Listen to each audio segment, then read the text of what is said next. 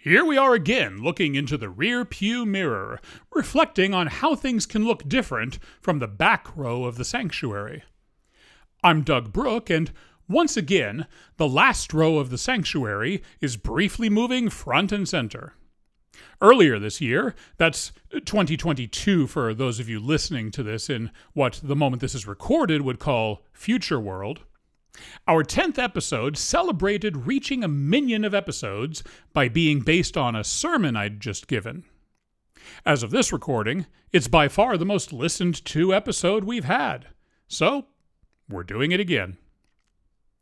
Once in a while, a synagogue or temple, usually one with good insurance coverage for lightning strikes, will put aside all discretion and good taste and have me do the sermon. Whether you call it a sermon, a Devar Torah, a drash, or a rod for divine lightning, they let me do it. So, once again, this will still be me, though you might experience more of finding bits of nonsense amid real things than the usual finding real things amid my nonsense. Oh, and I'll give the same disclaimer as last time. If just because I use the word sermon, you're expecting this to be preaching, tell you what to believe, or telling you what I believe me, it's not. I don't even tell myself what to believe, so I'm sure not going to do it to anyone else. And as for whether sermon equals boring, I didn't fall asleep while I was originally delivering it. I delegated that to my nephews, who happily obliged. My nephews were there because this was Passover and I was back home for the first time in 3 years because of a global pandemic. You might have seen it in the news. The pandemic, not my sermon. Spoiler alert, it wasn't that badly received to make it into the news. The sermon was for Shabbat morning, the first day of Passover, and back home is Birmingham, which you need to know for context on a few things I mention. It's not the first day of Passover anymore, but I'll still talk in the present tense as if it were, so you can feel like you're actually there, ready to take a nap as soon as the sermon starts. So, imagine yourself in your Wayback Machine, getting over the food coma and wine hangover from your first Seder, having eagerly just listened to the Torah reading. Hey, I said imagine. And the day's reading was a special one for Passover, from chapter 12 of the book of Exodus. Close your eyes, like you would if you were there when the sermon starts. And here's what I said. Shabbat Shalom, Chag Sameach, and a Zissen Pesach. This is my first Devar Torah since Rosh Hashanah, which is to say since January 1st this year. But it's my first Devar Torah here since my Bar Mitzvah, which was slightly before that. Today's Torah reading recounts the 10th plague in Egypt, the one with the unintended side effect of elevating younger siblings. It's also about the Passover sacrifice, marking the doorposts so the Israelites would be passed over, which helped the current holiday's name make a lot more sense.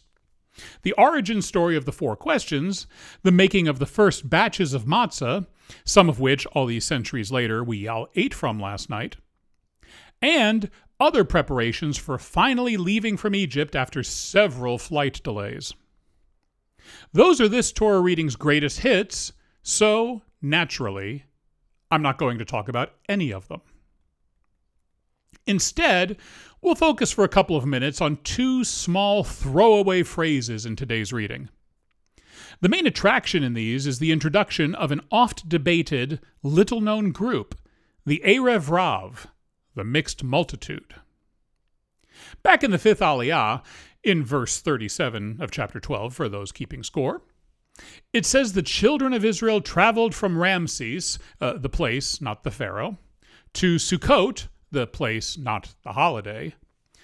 It mentioned there were 600,000 men, mentioned the kids with them, and, true to form, left out the women. But then in verse 38, it also says, also a great mixed multitude, an Erev Rav, went up with them. There's no elaboration. The rest of the verse talks about farm animals. This raises several questions. Who was this great mixed multitude? Why are they mentioned here of all places and never again in the Torah? Or, in fact, in the entire Bible? And wouldn't mixed multitude be a great name for a band? The Torah says nothing about them aside from the few words I just shared. Through the centuries, many rabbis and scholars cut their teeth on Occam's razor, saying the mixed multitude was simply other Egyptians who happened to leave with the Israelites for whatever reason. You can probably imagine numerous possible reasons, and the rabbis certainly imagined even more. Maybe some of the mixed multitude were married to Israelites. And would that make them any different than Moses' wife, Zipporah, who herself was not an Israelite? Etymology suggests the term Erev Rav could originate from an Akkadian word for soldiers.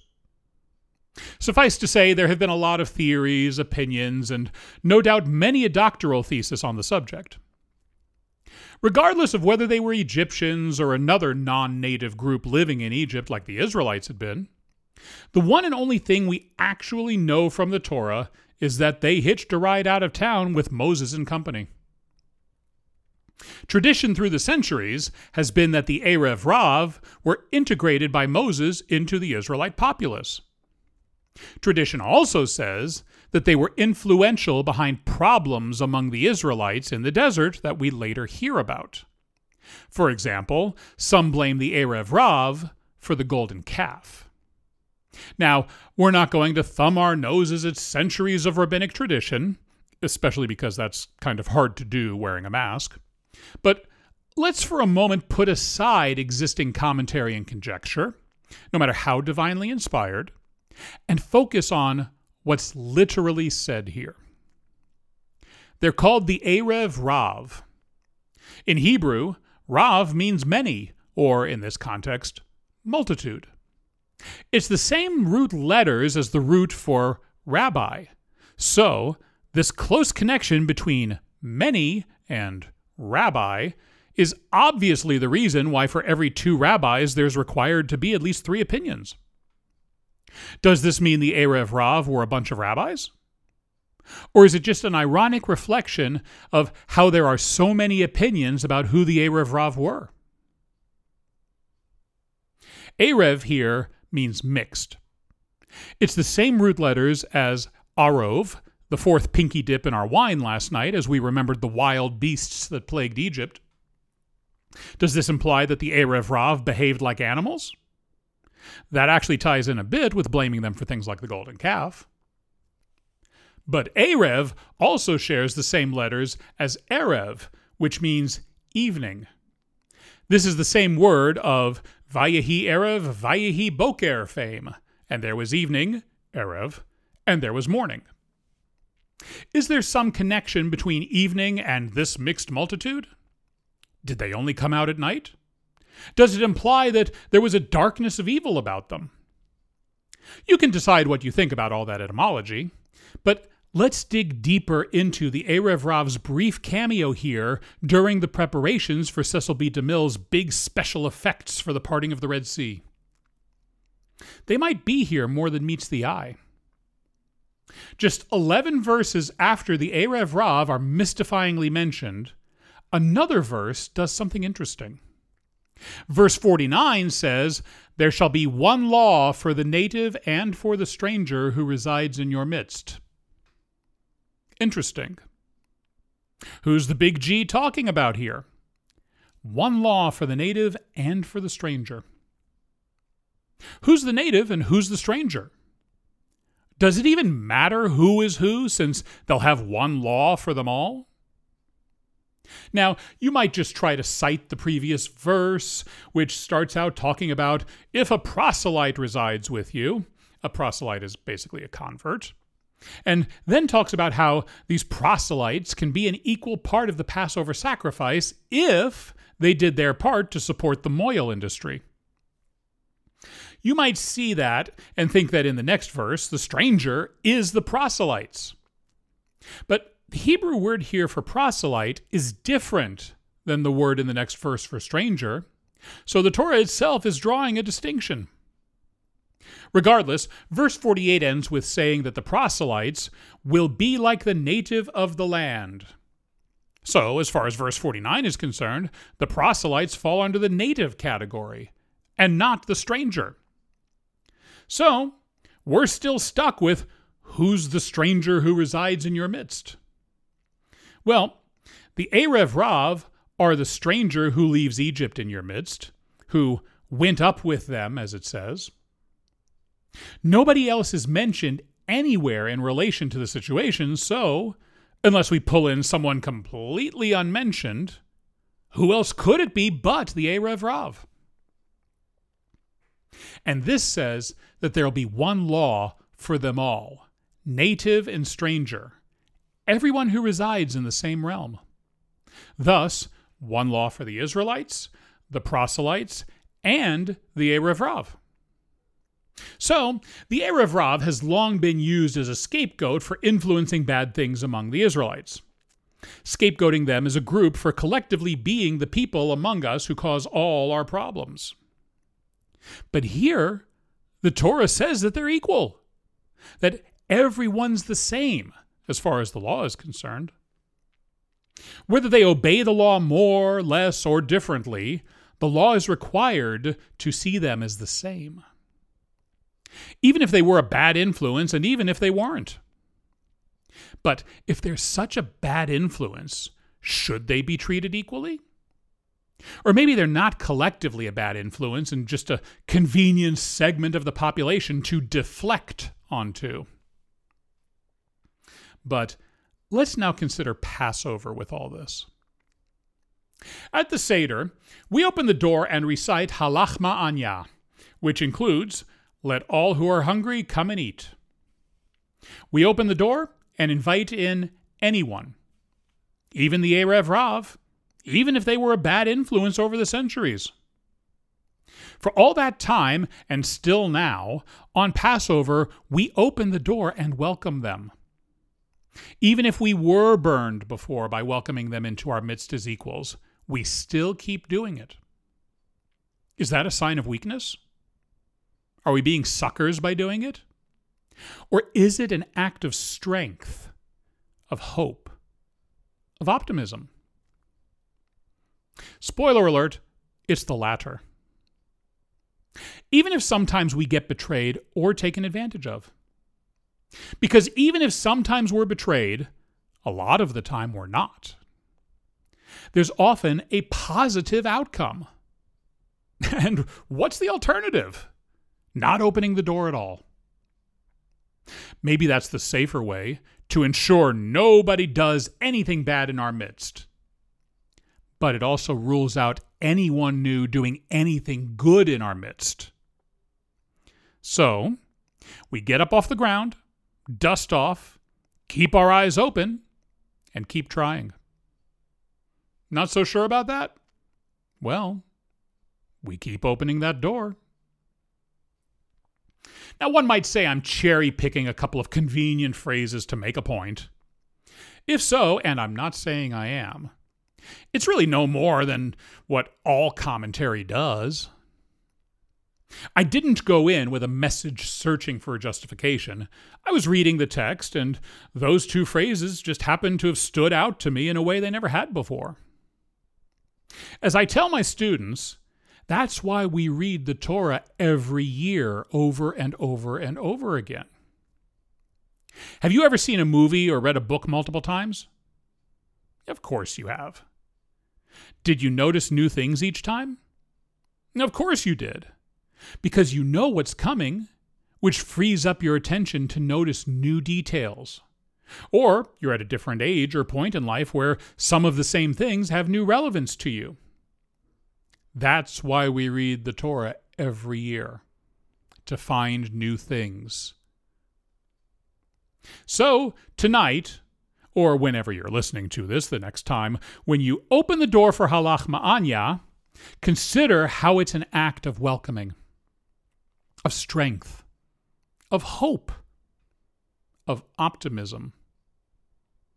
And it's welcoming in people for who they are. It doesn't say, let all who are hungry come and eat as long as they agree with us. Or as long as they're Mets fans, and by the way, as of this recording, the Mets have the best record in baseball, thank you very much. It's not even, let all who are needy come and celebrate the Passover with us, but only if they just come around and think about things the way I think is right. After all, Passover is a holiday that's really supposed to be a celebration of freedom, and not just 8 days of culinary hardship. We remember the hardship to reinforce how much sweeter freedom is once we get it. So, Passover is a holiday about freedom and welcoming, and maybe that's why the Erev Rav is mentioned here of all places, and why it seems we're told they are equal to the Israelites, and why they're never mentioned separately again in the rest of the Torah or the entire Bible. These phrases make it seem like there is no purpose in even distinguishing an us and them. It's all just a collective us. We are all just a collective us. You want more proof? Halach ma'anya isn't in Hebrew. It's in Aramaic, which was the everyday language a couple thousand years ago in the Holy Land rather than Hebrew. It's a mix of Hebrew and influences from other proximitous languages. So Halach ma'anya's target audience isn't really just the Jews. It's for everyone who resides among us.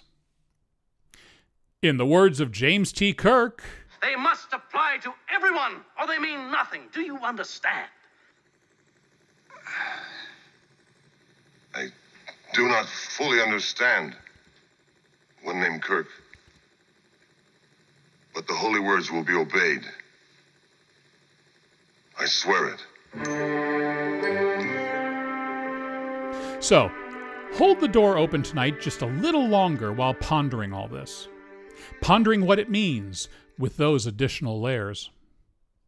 Pondering more about the common ground we all have. Because somewhere we do all have common ground. Want proof? If you listen hard with the door open tonight, remember I was saying this on April 16th, the first day of Passover 2022, you just might hear some of the strangers among us cheering all the way from Protective Stadium because some fool thought it was a good idea to schedule the first Birmingham Stallions game in the new USFL during Second Seder. And having a problem with that is a sentiment we can all get behind. Shabbat Shalom and Chag Sameach, and may the matzah be the only thing making your Passover the crummiest holiday of the year.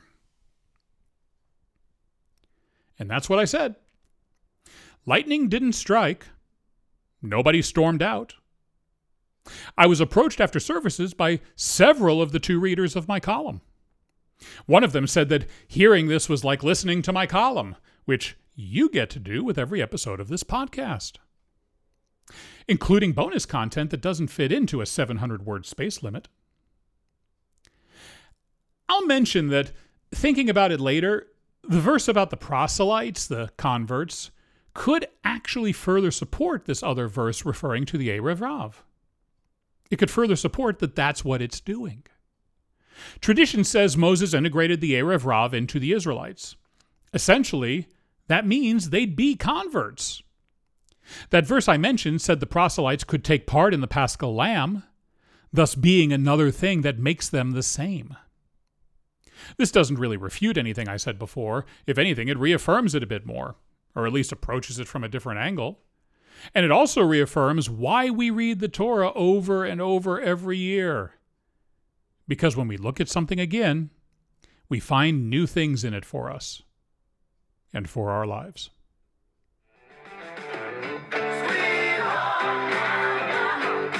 Well, that's it. And I hope the Stallions' terrific comeback victory with the backup quarterback on Second Seder night is a harbinger and not an aberration.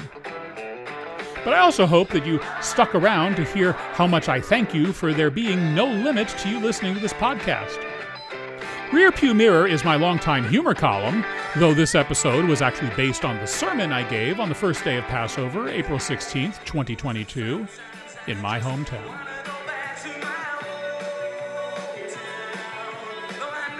Please follow Rear Pew Mirror on your podcast platform of choice and tell your friends about it.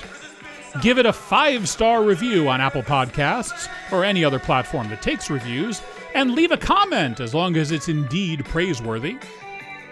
Share this episode with your friends, family, Seder guests, and also with people you get along with. Share it with total strangers, partial strangers, and anyone who shares our love of Joe Jackson's 2018 should-have-been-a-hit song, Strange Land.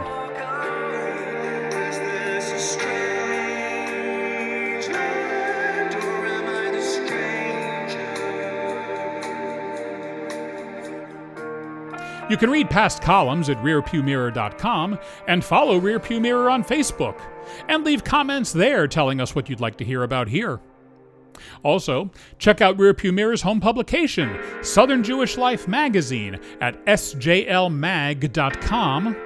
for more legitimate news and facts than you'll ever hear from me here. I'll talk to you again next time. Be good out there.